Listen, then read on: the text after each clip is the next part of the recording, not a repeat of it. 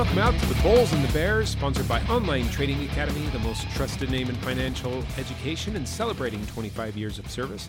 I am Aaron Warby, and I am here today with, again, my wife, Tarina Warby. Hello out the there. Third time in a row. Third time's a charm.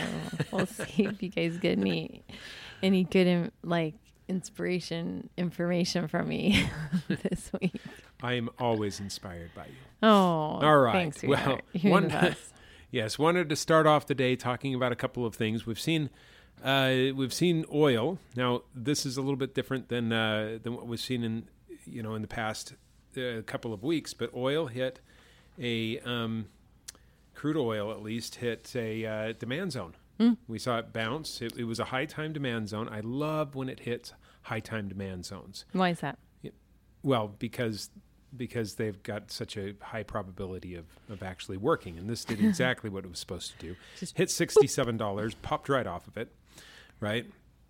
And I love seeing them. So every time I see something heading towards those high time demand zones, I get kind of excited. And that's where you're seeing people being very patient for the chart to go to that price line. And so they're just like, I'm just going to sit here because I don't feel like paying $77, $87 a barrel, 101. I'm going to wait till it gets to this one. Yeah. And then I'm going to say, that's a good deal. And I'll get that. And it creates this resistance like, oh, we want to buy here. And so it's probably not people. It's probably institutions. Yeah. Institutions are like, I got time. I'm buying this oil. Yeah. So it'll be delivered to me at this certain point. If it's in the futures, they're just hanging out and they're like, we'll get there. In April, from January to April, it was kind of range bound, right? What people would call range bound, but what it was doing, it was bouncing off of a demand zone into a supply zone. Mm-hmm. And these were higher time frames, and so you had to look at them kind of a month at a time. But yeah, it was hitting down there at 69, something like that. 69. No, it was 72. I'm sorry. It was bouncing from 72 I was thinking, I believe it was higher, but... Yeah, 72 up to 86. Now, it's a little bit lower, and so the new low is at 67. Now, that was a little bit of a surprise to people because, of course, last month, OPEC came out and said, no, the price should be higher, so we're going to slow production, and that should push the high... it should push the price higher because, of course, oil, like everything else, works on supply and demand. Mm-hmm. And so if the demand is the same and maybe even higher going into the summer, but the supply is a little bit constrained, then you see higher prices. And so here we are with crude, and all of a sudden it takes a dive, and it's going back towards this high time frame demand zone. And what happened? Well...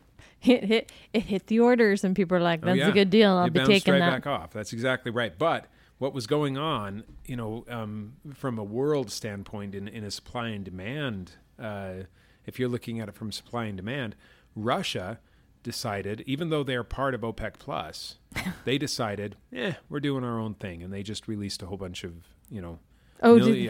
millions and millions of barrels. And of course, that kicked everything right back down. But I thought nobody was buying oil from them. I guess somebody is. China. There are countries that are Iraq. buying it. That's right. And if China, who is a big buyer, doesn't buy it from everybody else, then we still have a glut in the system, right? Yeah. I mean, so be it. I mean, they got to make. Anyways. Yeah. I don't really like Russia, but thanks for bringing down the price of oil. I appreciate it. Well, that was temporary. Now Saudi Arabia is upset, and they're talking to their Russian, compatriots there. So I just sit here and I go, oh my gosh, why is it that these guys can control this price? And I kind of like Russia for being like, we don't care. We're going to do our own thing. Because to me, that's a very capitalistic thing to say. It's like, you're going to make it at this price all the time and control the markets? I don't think so. I'm just going to release a bunch of oil and let it go. Well, now, if they weren't attacking the Ukraine, I would cheer even more for that. But there's some things that I really do appreciate about Russia, and they're like, screw it, we don't care. Yeah, well, so, the biggest supplier in the world, which is the United States, is not part of OPEC Plus. Oh, they're not? No. Then why does it affect us so much? Russia is part of OPEC Plus. Oh, okay. Yeah. Now, we are the biggest producers, but again, everything is worldwide supply because the producers in the United States could sell their oil offshore. If somebody else is willing to pay a higher price than we are, then of course it goes out there. And so the price anywhere in the world for oil affects the prices of what we pull out of the ground here as well. And same with Russia. I thought we were part of OPEC. Yeah. Now, what Russia did was they said, we're part of OPEC Plus, and I know that we've agreed to kind of fix the prices, but we kind of need money right now because we're fighting a war. And so we're just going to sell off a whole bunch of new oil so that we can get so that we've got the dollars coming in to pay for whatever we need to do with it, the war, society, whatever, right? Yeah. So it was a little bit of a surprise. People were expecting for it to go up, and I thought it would probably creep up over time as we saw OPEC Plus pull back on supply. But because of the release, it went down, and what that highlights is that, number one, you do need to manage your risk because things like that happen. Yeah, I mean, unexpected things are going to happen. Yeah, you never know when Russia's going to be like, we're not going to honor our agreement. That's right. So we're going to talk about risk and how to control it a little bit later. Okay. Okay, so I just want to say that I have been educated today because I have always thought that the U.S. was part of OPEC. And I just Googled it because sometimes my husband says things and I'm like, that's not right. And I Google, I'm like, see, you're wrong, right? And I make sure it's from a valid source. Thank you very much, right? And I just Googled it. You guys probably heard me set down your phone, my phone while I was Googling it. I'm like, oh, they're not a part of OPEC. Okay, so now because the U.S. does not fix prices. Because the U.S. doesn't fix prices, That's right. And so well, that makes so much more sense because I was like, why are we a part of this? This makes no sense at all. And I was like, why is this affecting oil prices? Right? I mean, I was like, we must be a part of OPEC, right? That's what I thought. But to this novice, I didn't realize we were not a part of it. It's just all about those who fix prices and what the biggest, yes. voice. And by the way, when I'm doing a show, I always check things out before I say them, just so that everybody's got that little warm and fuzzy there. Okay, I'm sorry. Boy, man, I just castrated you, right? No, I'm just kidding. I didn't. Well, that's taking it to an extreme. That's an extreme. Okay. I shouldn't have said that. There was just I think I won like a couple of battles where I was like, I don't think that's true. And you're like, yeah, that's totally true. I'm like, no. So sorry, I'm just, and it's usually about verbiage. Yeah, word definitions. Word definitions or modern verbiage. But on economics, baby, I'm there. So I don't know if on this podcast, if you found something that he's not right about, you're more than welcome to leave a comment and say, hey, dude, I don't agree with that. Or, nope, you're right. So that's okay. All right. Anyway, yeah, so moving on, wanted to talk about this thing because there's been a lot, and I think that we've mentioned this several times, but there's been a lot of angst in the professional world about an upcoming drop in the markets, okay? Because it should have happened, by the numbers, it should have happened some time ago, and everybody's just waiting, holding their breath, saying, all right, what's going to take this market down? Because if you're looking at things, whether it's the high PE ratios, historically high PE ratios, or you're looking at the bond market, which has been flashing recession for some time. Oh yeah, people have been moving into the bond market, right? Well, yeah. So when the short-term bonds are paying out higher than the long-term bonds. Okay. Right. That's when it screams recession. Yes, and the idea there is that when people are buying up the short-term bonds, there's a lot of demand for those short-term bonds. It's because they're moving their money into something that is paying them a higher percentage than. Well, yeah, that is not going to decrease in value. Hopefully, the T-bills anyway, right? But they don't want it there too long. They want to be able to move back out to the stock market after the stock market bottoms out. And so they want it in a safety place for just a little while. So do you feel like they're kind of getting confused because they're like, why isn't it going down? Oh, yeah. This market's been on helium, right? I mean, like, I just look at it, I'm like, I'm feeling very bullish today. It's a daily thing. I look at the charts and I'm all, yeah, still looking like it's okay. It's looking okay. I mean, like some of the things that I look at are range bound. I'm like, okay, yeah, but other things, it's just like still looking good, still holding its own. And it might just be those scalpers that are keeping it up there. Well, I doubt they would. You know what? Yeah. So I'm going to go through a couple of things. But, okay. But the thing is that the banking crisis didn't take this down either. And that was really surprising to me because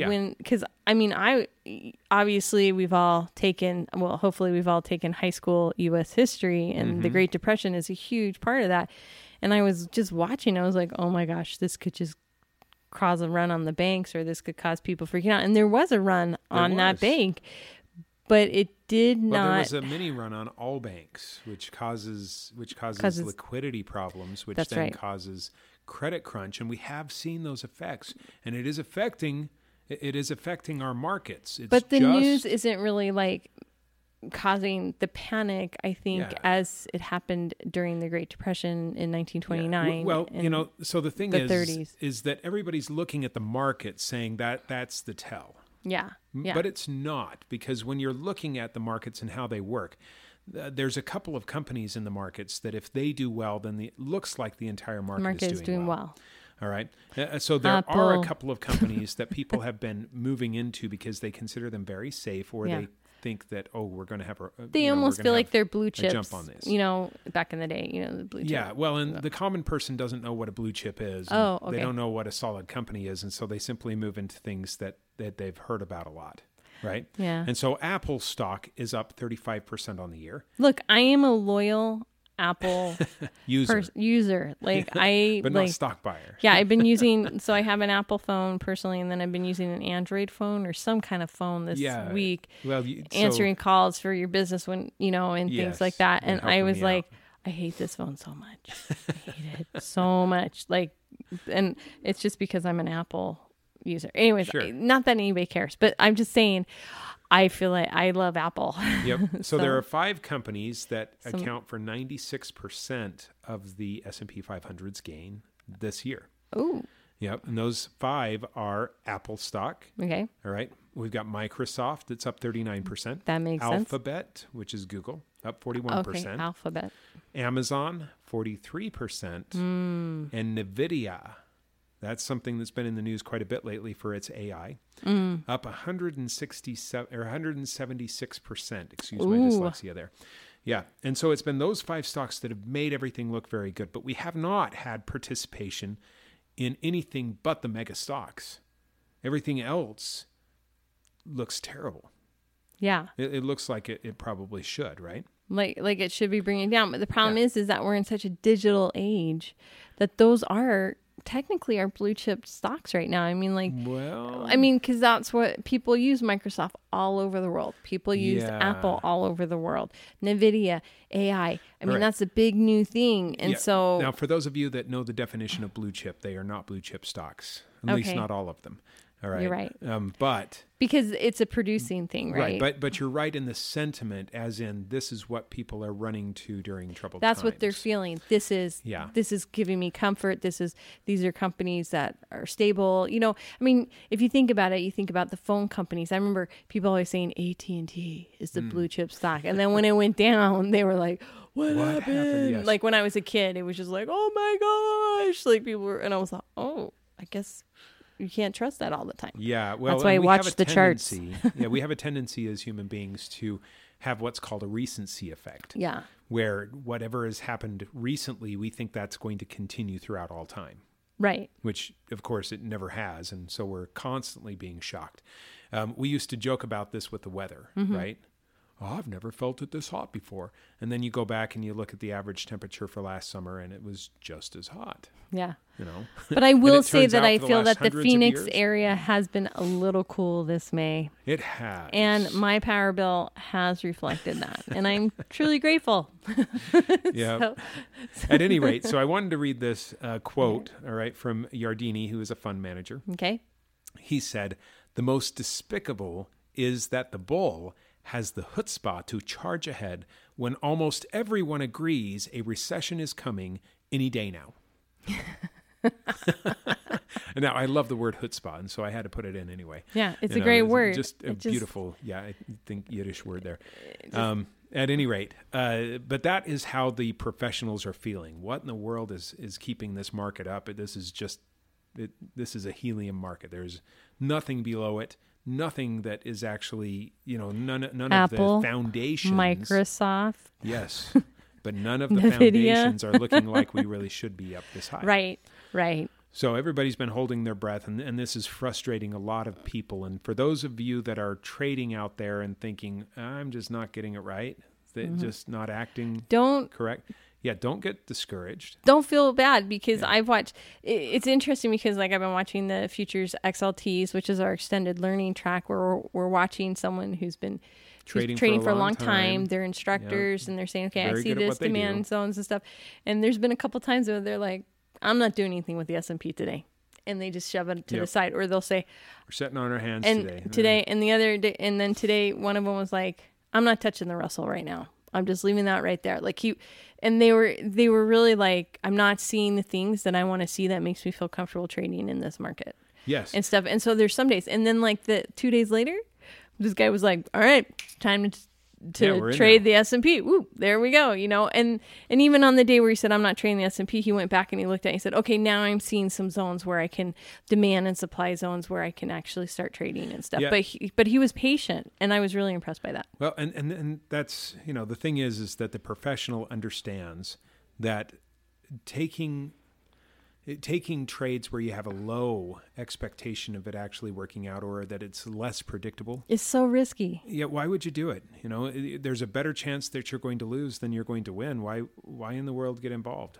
Yeah, sometimes it's better just to sit on your hands. Yeah, better to wait for the good trades, for the for the highly predictable things that are going to pay off big than to throw your money away at a lot of little itty-bitty things that might pay off a little itty-bitty, but probably are going to lose you. Yeah, I remember when the market went down in 2020, and then we watched, even more it going down. One of our instructors was like, you know what I do when it happens like this? And he was quoting another instructor of ours. He goes, I just take my hands off the keyboard and I push my roller chair away from the computer. And I just sit on my hands. I just wait, and I just wait until I start seeing things that I like. And I thought that was really good advice. Yeah, and you know what? It's the only way to be professional these days. Mm-hmm. Okay, the market has changed dramatically since I started, which was a long time before. It was a long time ago, but there was a marked difference. It was a marked difference between what the markets used to be and how they used to work. And this is, prior to 1996, the markets worked in a far different way than they work now. Okay, and so we have to recognize that and treat it differently. All right. Yeah. Now, when I say this, I'm saying that I was trained how to trade back before 1996. And we were all trained in a very certain way. And we were trained based on the numbers, based on the fundamentals. And so in my very core nature, I'm a fundamental kind of guy. But the fundamentals stopped working in 1996. Started to stop working in 1996. Yes. And I really didn't know what was going on. And I was actually really bad at trying to guess where the lows and highs were until about 2005, when I started to catch on as to what was going on. Mm-hmm. All right, and then it started making sense again. But I want to dedicate the rest of the show to the word risk, because right now what we need to do is decide what risk is and how to modify the risk to make it acceptable for us to actually be into something. I think I interrupted one of your thoughts before we move on to that. Modify risk and acceptable is, why are the markets doing what they're doing? Like, you have all these people who are like, the markets should be down. Why are they not going down? You have all these experts. Yes. And what is the answer? Why are they still up?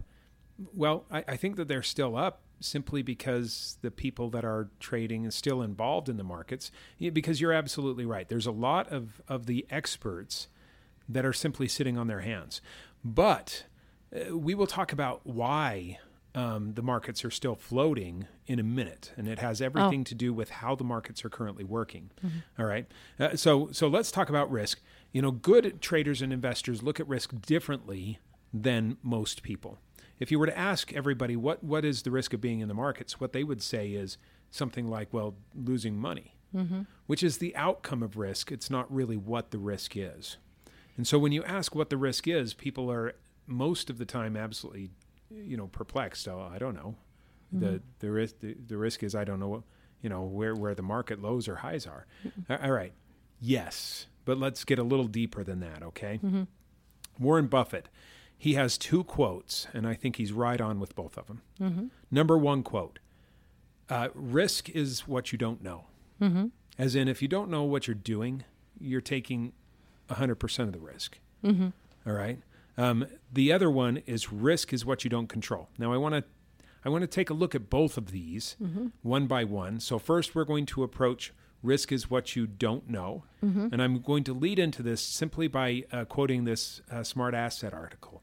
All right? So I read that Smart Asset, and I was like, Smart what article? And then I was like, you can't say that on the air. Well, no, you can these days. But I was like, I need my reading glasses, I think. Yeah. Because I was like, oh, well, I think that they actually did that on purpose because it does get some attention, doesn't it? It does. Yeah. I like it. Smart Asset article here.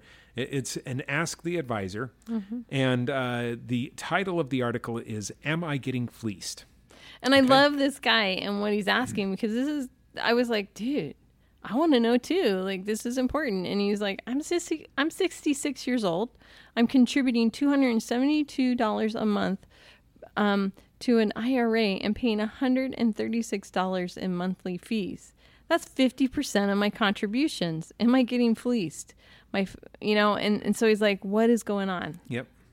Yeah. And so, the article goes on to explain that fund managers typically get paid based on a percentage of the money under management. All right. The total money on management. Right. And so, the question is well reasoned here.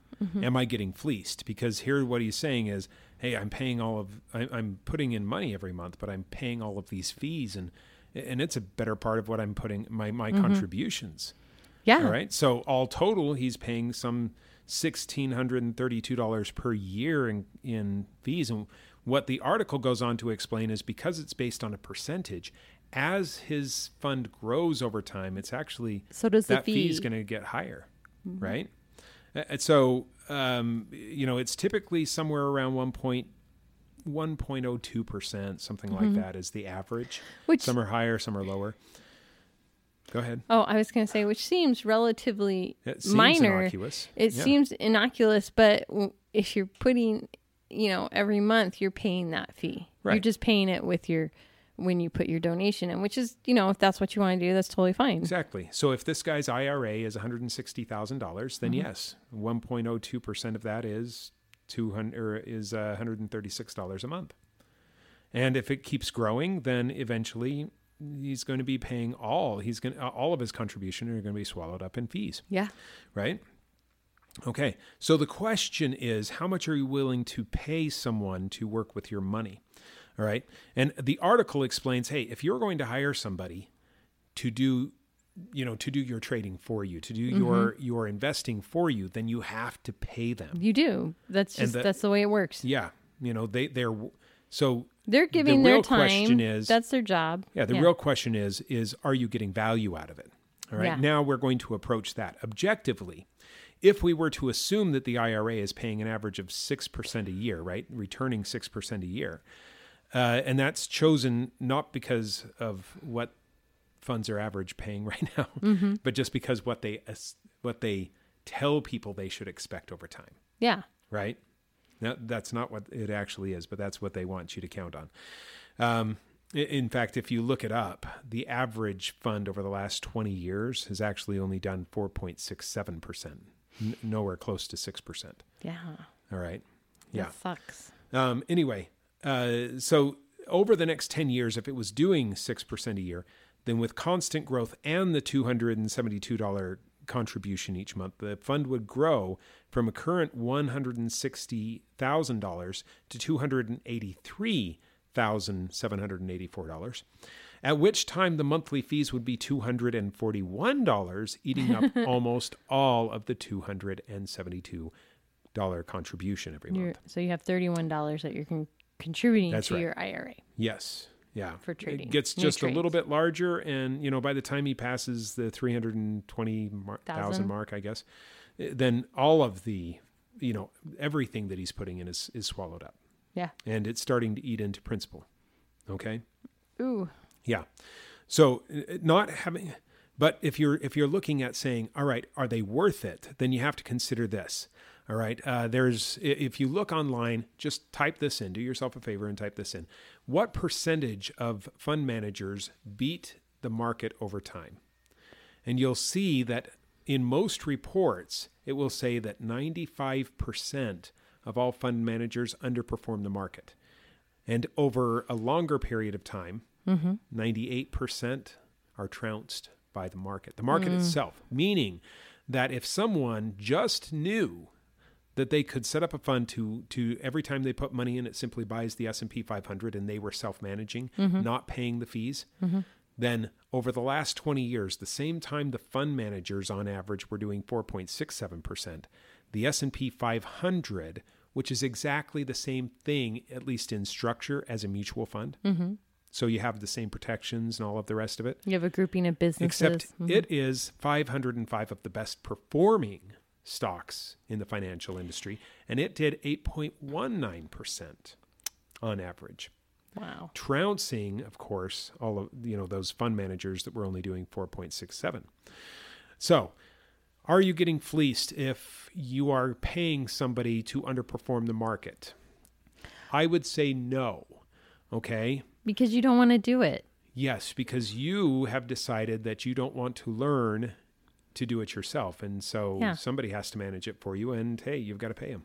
Yeah. That's just the way things go. All right. If you want to take the time to learn how to do it, then Warren Buffett is right. Okay. Risk is what you don't know. And obviously in this case, the risk is at 100%, almost, 98%. If you don't know what you're doing, then you've got a 98% chance over time of underperforming the market by letting somebody else do it for you. And that's up to you. That's your choice. Okay. So then let's move on to the next one. Warren Buffett also said that risk is what you don't control. And that's really important to know. So if you're like, I'm going to take it into my own hands, you got to know how to control. That's exactly right. Your risk. All right. So risk is what you don't control. Did you know that since 1996, the market has become much less predictable? Yes.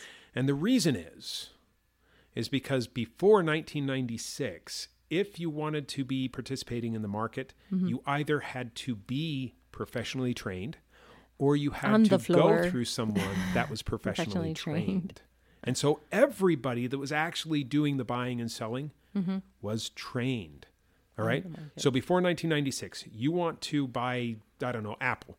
You have to call some jerk called a broker, right? I don't think that's very polite.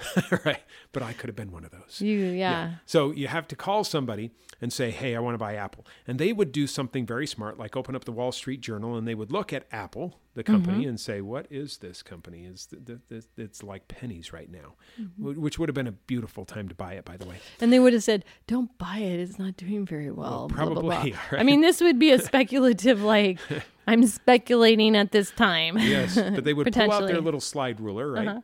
And they would go through the numbers and they would say, all right, this is how much the company is making per share, and this is how much it's expected over the next couple of years. And so here's the calculation, and we are not going to offer any more than this particular price for this stock. And you would say, okay, just here's a couple $1,000. Please buy what you can with it. All right. And they would go and make an offer of exactly what they thought the company was worth per share. And the guy on the other side also did the exact same calculation, the one that's selling it and saying, I'm not selling it for anything less than it's worth. And therefore, by the calculation, it's worth this. And so the offer was almost the same as the bid.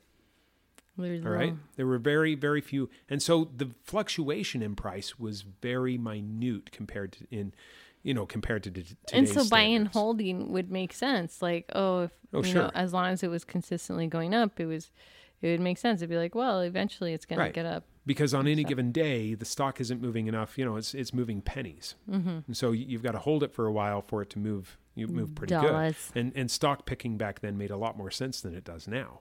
All right, but then 1996 comes around, and all of a sudden the internet is invented, and now you don't have to go through some broker. Yeah. All right, you don't have to call them, which means that they're not going to look in the Wall Street Journal and do the calculation for you. And if you happen, like 99% of everybody that's going on the internet and trading for themselves, you happen to not know how to calculate what that The stock PE is ratio. valued at, or even what a PE ratio is, for heaven's sakes, then you might just say, well, I'm buying this. What price should I do? I don't know. I like it. And so at the price it's at, I want to buy it. I don't care whether it's overpriced or not, because I don't know the difference. I think it's going to go higher. Okay. And then a little bit later, somebody else comes and looks at it. I really like that stock. It's catching on. I think everybody's going to do it. And so I'm going to go ahead and buy it. And they're willing to buy it from you at higher than what you paid for it.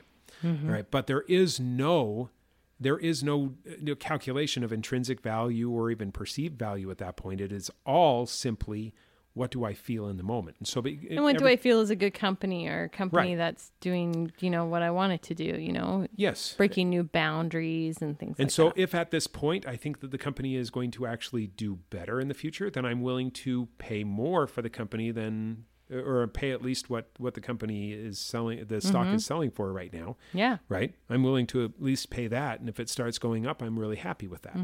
In fact, it might just encourage me to buy more. Yeah. On the other hand, if some bad news comes out about the company or something, oh no, I've got to get rid of it now. Right? This is going down, and I'm a smart person. I don't want to take a loss, so I'm going to get rid of it on the first sign of bad news. And so we sell. Yeah. And it accentuates the moves, all right? Greed moves it up really high. Fear moves it down. Now, because this is all emotional, right? Yes. This becomes a very chaotic environment. It becomes very volatile. Yes, emotion is chaos. It's white noise. You can't tell where anything's coming. And so for some time, the professionals were a little bit perplexed, all right? Everything that they'd been taught wasn't working. Yeah. And now what? Yeah. All right. Now, how do we find the lows and how do we find the highs? How do we find when we should buy and how do we find when we should sell? Yeah. And it took a little while, but all of a sudden the market makers started deciding, you know what? We can simply set the price at what we want. These are emotional people anyway. All we have to do is use the emotion. And it turns out that if you've got enough money, you can simply start buying stuff and force it up. Because here is the law of supply and demand. If the price is at $50, then what that means for any given stock. If the price is at $50, then what that means is you have an equal number of people buying at 50 as selling at 50. But if you come in with a whole bunch of money and start buying up everything available at 50, then there's nothing available at 50 anymore. And the first thing that's available above that is at 51. And so it has forced the price up because you still have other people wanting to buy. Yeah, and other people who are like, I'm really happy selling my shares at 51. Right. So now you've got new sellers out there to satisfy the buyers. All right. And if a company has enough money, they can buy it up at 50, 51, 52 and just force that price up. And if they force it up fast enough, then it creates emotion. It creates greed. People are looking at that saying, ooh, this one is exploding. I better get in. All right. Yes. While it's still as low as it is because it's going to the moon. Yes. And then greed, actually, they start buying it, and that just forces it up faster. It does. All right. Now, eventually, And then it's you going to have get the to a people point. on like YouTube or sending out memes that are like, buy it. And everyone's buying it up. Oh, this is GameStonk. really good. Da, da, da. And then they're, and then it goes up and then it flatlines and it goes down.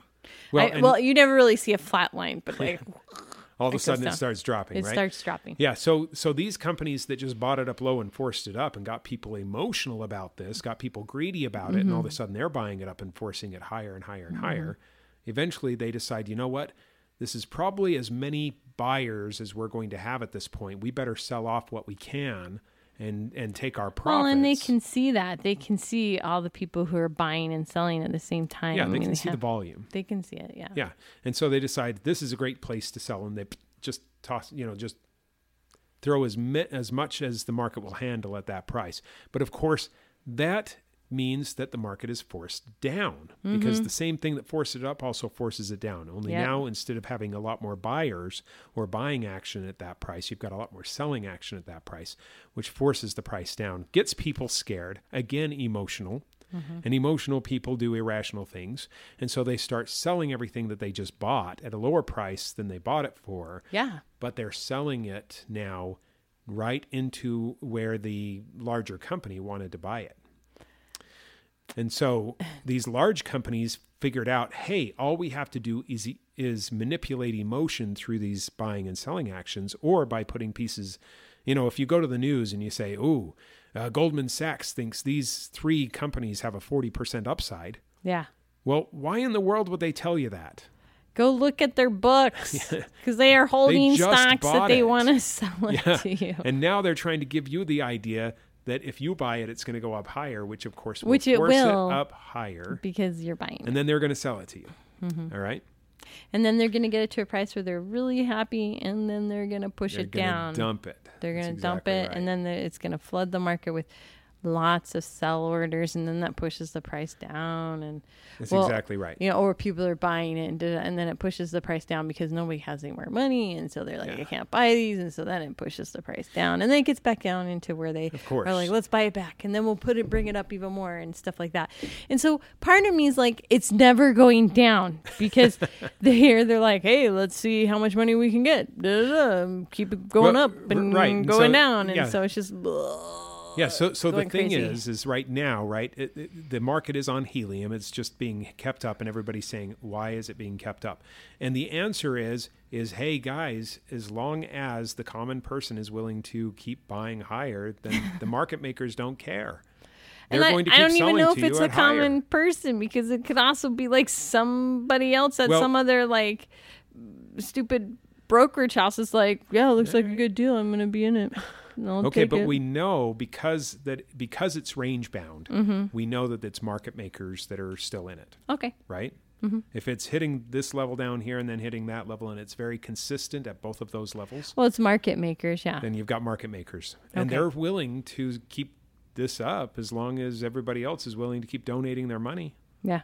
All right? You want to sell it to them low, they'll buy it low. You want to sell it to them high, they'll buy it high.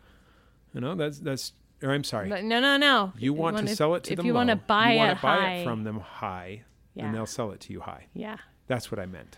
It's okay. Yeah. Anyway, that's what makes the range bound. But nobody else did. I know. So we started this saying, what is risk? And Warren Buffett is saying risk is what you don't control. And the market makers have found that level of control.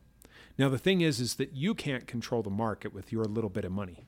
You just don't have enough to actually move that price. Well, most people can't. Yes, appreciably enough to get people in the mood to buy, or to sell it off at a high, sell enough of it off to get people in the mood to sell.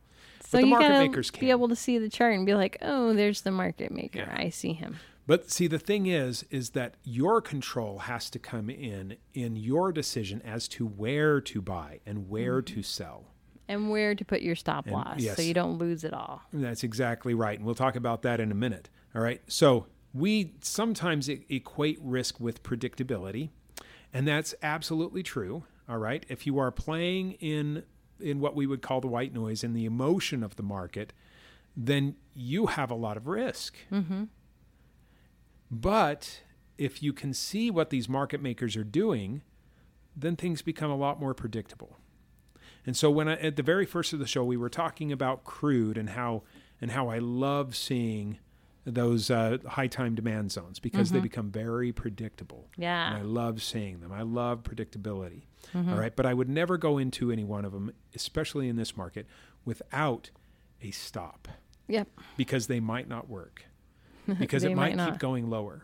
And you also want to put an alarm. If your stop gets missed, you better put an alarm because the market's kind of crazy. Like, hey, it gapped down over your stop. That's exactly right. So. Yeah, you want to know exactly what's going on. But put your stops in there because the stop is going to keep you from losing. I sometimes talk to people and they have a crazy idea. And the idea is, I never lose until I sell. And that's absolutely false, okay? If you can convert your stock or your equities or whatever you're in directly to cash at the snap of a finger or a push of a button, then for all intents and purposes, it's cash. It's cash equivalent. And any time it's lower than what you bought it for, you have taken a loss. And the decision to stay in that loss until it recovers means that you're taking a second loss, because you could have the opportunity to use that money on something that's going up, but only if you get out of the loss. And we learned that lesson in a really painful way. We did once. In the mid 2000s, and we were early 2000s, and we were like, oh my gosh, like we should get out. No, it'll come back. It'll come back. It didn't come back. It bankrupt. And we were like, oh. And so like, I am a big believer of stops and being like, you know what? I'm okay. I'm okay with that loss. And there's days where, I'm okay with it. I'm just okay. This works, by the way, both in trading and investing. In fact, if you were to look, if you put money in 2000, and you just rode it out. You went ahead and took the losses and then let it go back up and down and up and down. And you finally got to 2020. Then, you are up money. But if you hadn't taken the losses, if you had laddered your stops and you were able to get out at the top and in at the bottom, now close to the top. Yeah. Now, if you were out at the very top and in at the very bottom, you're up 400% over the person that, with the exact same money, over the person that absolutely just stayed in. Yeah. And even if you didn't get all 400% because you were out near the top and in near the bottom, you're still much better off than holding it. Okay? So holding a loser just doesn't turn out on paper, and it doesn't turn out in practicality. So a good key to good investing is control. Warren Buffett was absolutely right. Okay, risk is what you don't control. Stops help you control. It controls your downside. I'm not willing to lose this much, therefore I put a stop in there. And I've taken a very small loss instead of a big loss. Another great control measure is insurance. People don't know that there's insurance in the markets, but if you're doing wealth in the markets, if you're holding a lot of wealth in the markets, you really should have it insured. Meaning you're holding a stock, you got it at a really great price, and you just, you're still making money on it and stuff like that. You can put in an option and you can just say, hey, look, if it gets to this price, I'm willing to sell it. And someone's like, oh, I'll buy it at that price. And so they put a little bit of money on it and saying, hey, if it gets to this price, I'll buy it. Or if it goes down, I'm willing to sell it. If it drops down 10% or something, I'm okay with selling it. And then you put those stocks to somebody. And so and someone says, yeah, I'll give you a little bit of money and hopefully I can do that. But you don't have to take those contracts. I mean, it depends. You can always sell off your option to somebody else and stuff. And so, and so that's back to the risk of not knowing what you're doing. Yeah. So don't do options if you don't know what you're doing, but do options absolutely if you know what you're doing. All right. Because they are insurance, and that, And if you're like, hey, that's the price I wanted to buy those stocks at, then that's great. In the trading world, all right, just look at this. If you come to one of our 3-hour classes, we're going to show you the SETS method, and coupled with the 5-to-1 reward to risk ratio. We call it a strategy. Yep. Okay. If you were to use the SETS method, SET stands for stop, entry, target, and size. All right. And if you were to fill that out and and you're controlling your losses to be just 20% of your expected gains. Yeah. You can be wrong 80% of the time and still be profitable. All right. As long as you're keeping your risk always the same, and you're doing it the professional way, as in this is how much I'm risking, and it's never more than that. Yeah. All right. You can be 80% of the time wrong and still be profitable. Now that's a terrible percentage, and nobody ever shoots for being 80% wrong. They want to be 80% right. Okay, but the point is that even in a really terrible market, or if you're just having a really bad week, okay, you can still be profitable when everything is going against you. Yeah. If only 20% goes right. Yeah. And we've had there is one student support here who's really great, and he's like, look, if you can't find a good trade on a stock, don't stick with that stock. There's so many stocks in the market that you can just go choose another one that's doing something good. I assure you, there is something going on in the stock market. It's very rare for everything to go down. And you could still do the inverse of the S&P. If everything is going down, we'll get into the inverse of the S&P. That's exactly right. Okay, so to wrap it all up, okay, you either are going to pay somebody to do it for you or you're going to do it yourself. If you pay somebody to do it for you, you have an excellent chance of underperforming the market. Yeah. If you're going to do it yourself, you actually have to know what you're doing. Yeah. Okay. And if you don't know how to control your risk, if you're because one of those market people, makers would love to take your money. Yeah. So if you don't know what you're doing, then according to Warren Buffett, you're taking all of the risk. Yep. All right. If you don't know how to control things, then you're taking all of the risk. And if you want to know how to control things, and if you want to know what you're doing, then we have free classes for that. So come in and take one of those free classes. It's 3 hours. All right. We're going to introduce you to the risk management. We're going to introduce you to how to find the zones and why they work the way they work, how to look at wealth, how to look at trading. All right. And it's free. So just go to our website, www.tradingacademy.com. It's www.tradingacademy.com. No, www.tradingacademy.com. Are you 3 tired? times in a row. And register for one of our classes. We've got them online and we've got them in person. All right. Why don't you say that again? Since it was so slaughtered. www.tradingacademy.com. All right. Put in your zip code. It'll come up with the class classes. near you. The classes right. near you. So hope you can join us, and we'll see you there and see you next week. Please follow us and listen to our podcast every week. We're trying to do the best we can to teach everybody how to trade and invest well. And that's our mission in life. So if that's what you want to do, follow us on our podcast and come to our classes.